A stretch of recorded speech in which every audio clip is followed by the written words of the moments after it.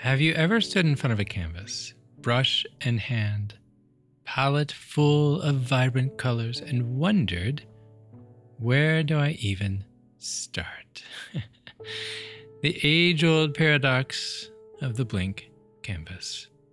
I mean, think about it. It can be both exhilarating and yet paralyzing at the same time. Close your eyes. Let's do this together. Imagine you're in a famous art museum, right? They've given it to you for the day. It's all yours. And in front of you, you have this blank canvas, but you're surrounded by the most beautiful, stunning works of art in history ever made, right? And so you have this blank canvas in front of you, you have this space, and you have the choice to paint it whatever colors you want to use. What do you do? It's interesting, actually, if you think about color. The earliest pigments used in art were actually made from organic materials like plants and minerals and such. Artists from ancient times, they would grind these into powders, and then they would mix them with various oils or water, and voila, a color was born. And here I am, usually just reaching for the box of crayons and just saying, oh, I'll take this color. But each color has a story. Each color has an origin, right?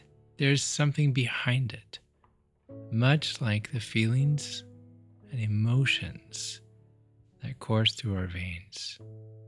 It's pretty fascinating to think about it, right? The way we feel can be so easily related to something as basic, yet as intricate as a color. Now, what if I told you that the canvas in front of you is not just a piece of cloth, but it's a metaphor for the landscape of your emotions? And that brush, the brush that's in your hand, it's your thoughts, it's your actions, it's how you choose to interact with the world and yourself. And this palette, this wheel of color, that's the most intriguing part, in my opinion, because that's your emotional spectrum, the rich, varied, sometimes messy range of feelings that make you, well, that make you you. Today, we're going to paint. And not with watercolors, not with chalk, and not even with crayons. But we're going to paint with our emotions. And guess what? It is stunning. I'm Chad Lawson, and let's calm it down in 3, 2, 1. Imagine for a moment that each emotion you experience is a specific color. Blues for sadness, perhaps. Reds for passion and love. Yellow for joy. Green for envy, so on and so forth. Now, just as an artist mixes primary colors to create an entire spectrum, we too mix our basic emotions to experience a plethora of our feelings. What happens when you blend happiness with a smidge of nostalgia? Well, you get that golden amber of contentment, perhaps a shade that we might call memory-laced joy. Or what happens when you swirl some excitement into a pot of nervousness? I have a name for that one. That's the orange hue of anticipation. I mean, it's pretty incredible how one primary emotion can bleed into another, right? Have you ever thought about how emotions, how they mix and how they interact with each other, right? Creating something completely new, yet equally genuine. Have you ever stopped to consider what your emotional color palette actually looks like? Do you have more cooler tones, or are they warmer? Are there colors you gravitate towards, more or less? Are there emotions you find yourself feeling on a regular basis? You see, just as with painting, balance is key. Too much of one color, and you risk losing the intricate nuances of the portrait that you're painting. And yes, balance, easier said than done, right? So It's like, how do we find it? How do we find this balance? How do we even recognize if we're using too much of one color or not enough? Well, the first step, like an artist appraising their palette, is to recognize and to actually validate every emotion that you hold. This is really hard, right? Sometimes we don't want to do this. But you ever noticed how dismissing an emotion, say masking your sadness with like forced laughter, how this just feels like you're ignoring a vital color? You end up with a painting that seems incomplete, or worse, dishonest. Yet, when you apply mindfulness to your emotional palette, like when you actually stop and you think about it, something extraordinary happens. You become the conscious artist of your inner world. Think about that. You take a step back, you assess this big picture, this canvas that's in front of you in this art museum, and you choose the right mixture of colors to accurately represent who you are, your authentic self. What shades of emotion make up your life's most stunning sunsets or your most tranquil mornings? But how will you decide what emotion to paint with, right? Which one do you pick? As you guys know, I love Thich Nhat Hanh, and he beautifully illustrates this with his mindfulness teachings. Being present in the emotion, feeling its texture, its hue, it helps you understand whether it serves your painting or if it disrupts it. I'm going to say that again. Each emotion has a texture to it, just like each color has a texture to it, right? And when you stop to notice this, when you are present in that emotional texture, you then begin to ask yourself, does this emotion, does this color serve this painting, or is it getting in the way? Is it disrupting the beauty behind it?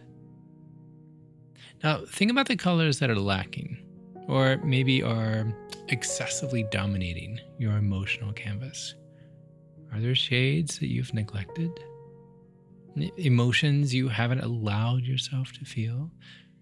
Or perhaps you're overwhelmed by a single hue, a single color. Say the bruising blue of sadness, or the angerness of red. What might your masterpiece look like if you allowed other colors, other emotions to blend in? If your canvas is predominantly blue with sorrow, what happens when you introduce strokes of yellow? Moments of simple joy, like reading a book or talking to a friend or watching a sunset, or just sitting in a chair on the porch, gazing off into whatever's in front of you. Could the green amongst the trees be the color of hope or of growth? And conversely, if your canvas is aflame with the red of constant hustle, the ambition, the bustle, and the stress, what would happen if you introduce shades of violet or teal, right? The colors of calm or restfulness. See, it's mixing these emotions, much like mixing colors. It's subtle and it's delicate and it's tricky. But have you ever wondered why certain combinations create discord while others bring in harmony? Like contrasting colors in art, contrasting emotions create a dynamic tension. Anxiety contrasted with excitement produces this electrifying orange, a hue that can either invigorate or exhaust you. Which one does it do for you? And how do you find that precise balance? But life isn't just about bold strokes and primary colors. It's about the nuances. It's about the colors you have to search for, the ones that aren't in that small box of crayons, right? The ones that you seek after. And then one in particular I haven't even mentioned yet. What about the white spaces? What about those empty moments, those empty emotions? Those are your moments of pause, those contemplation, maybe even just a moment of silence. How often do you attend to those spaces? How do you balance between the filled and the unfilled, the colored and the blank spaces on your canvas? One of my favorite painters, artists, is Piet Mondrian, and he does this so incredibly well, to where the space, the emptiness, is actually the focal point of his pieces. And it's stunning. How often do you tend to the spaces in your canvas? Now, I want to pause here for a second. Speaking of white spaces and pausing, this show is sponsored by BetterHelp. And it just makes me so proud to say that because they're incredible. But there are times in our lives when we could use some guidance, some additional perspectives to help us paint this emotional canvas that we stare at. When you're in front of that blank canvas, not sure which colors to dip your brush into, a trained professional can help you understand your palette better. If you're grappling with decisions around career or relationships or anything else, therapy is a great space to explore. It allows you to be more intentional with your choices, your actions, and yes, even your emotional coloring. And BetterHelp is entirely online. It's convenient, it's flexible, it's designed to suit your schedule when you want to paint. You just fill out a few questions, and then you're matched with a licensed therapist. If you don't like the match, it's all right. You can change the canvas. You can switch therapists at no extra charge. So let therapy be your map with BetterHelp. Visit betterhelp.com/calmit to get 10% off your first month. That's BetterHelp, HELP.com/calmit, CALMIT. Now, returning to our canvas, let's think about those white spaces that I mentioned earlier. They are as crucial to a painting as moments of pause are crucial to life. What are those white spaces teaching you? Are they opportunities for growth? Are they chances for you to take a breath and catch yourself? Or are those spaces indicators that something is missing, or that you're missing out on something that should be there? Think of it this way. To truly master the art of painting your emotional world, one must always become adept at using the white space, those gaps, those pauses between strokes, between emotions. These are your moments of emotional rest, where you step back to appreciate the artwork so far and decide what comes next. Well, if anything at all, sometimes it's just an opportunity to breathe, to question, and to reflect. So let me ask you, what are the white spaces in your emotional life? As we draw the shades on today's discussion, and no, I don't mean the 50 gray ones, I want to circle back to where we started. If you are in a safe place and can close your eyes, do you remember that canvas in front of you? The palette of emotions at your disposal right there in your hand, and then the brush that's stroked by your thoughts and actions. Each day is a new opportunity to paint, to feel, to live, and each emotion, no matter its color, no matter its hue, it's a color worth painting. We often forget the importance of being our own artist, of having the autonomy to choose the colors that will define our days, our years, and ultimately, our lives. And in that beautiful, messy, chaotic art studio that is your heart, I want you to always remember to use every color at your disposal. Every color. Try it. Try colors you've never used before. Try ones you've never even seen before. Because like your canvas, Life is a work in progress. It's a masterpiece in the making, and your emotional palette is as vast and as rich as you allow it to be. But also keep in mind your emotional palette can sometimes be as shallow and as dull as you allow it to be. So today, what are you going to paint? Which colors, which emotions will you choose to make your masterpiece complete? Take the brush, dip it into your soul, and let your emotional hues flow onto the canvas of your life.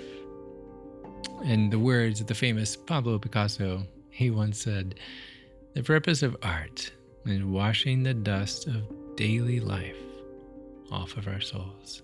Oh, I just love that.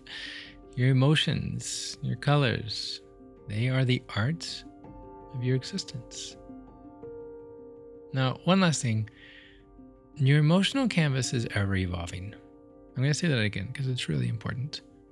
Your emotional canvas is ever evolving. You're not stuck with the first draft, right? Did you hear that? You are not stuck with that one canvas. Is that not the most liberating thing you've ever heard? Every moment presents a new opportunity to pick up that brush and adjust your strokes. Blend in a new color and even start anew. It's okay. And with that vibrant thought, I want to close the lid on our palettes for today. I want to wash our brushes and look forward to the next blank canvas, the next emotional landscape awaiting your artistic touch. I'm Chad Lawson, wishing you all the hues of happiness, peace, and self-love. Thank you for joining me on this colorful journey of emotional discovery. Stay true, stay you, and until next time, be kind to your mind.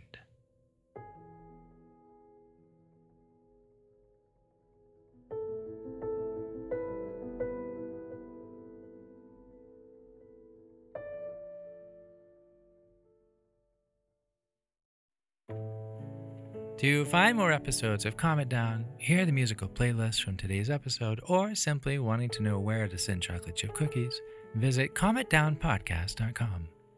You're not alone. You are not alone. This podcast was written and produced by yours truly, Chad Lawson, composer, pianist, and nationally recognized Sweet Tooth. And now something my attorney wants me to say. The views, expressions, and techniques in this episode are of my personal opinion and is not intended to, nor should they serve as a substitute for medical advice or diagnosis rendered to you by your individual doctor or other healthcare provider.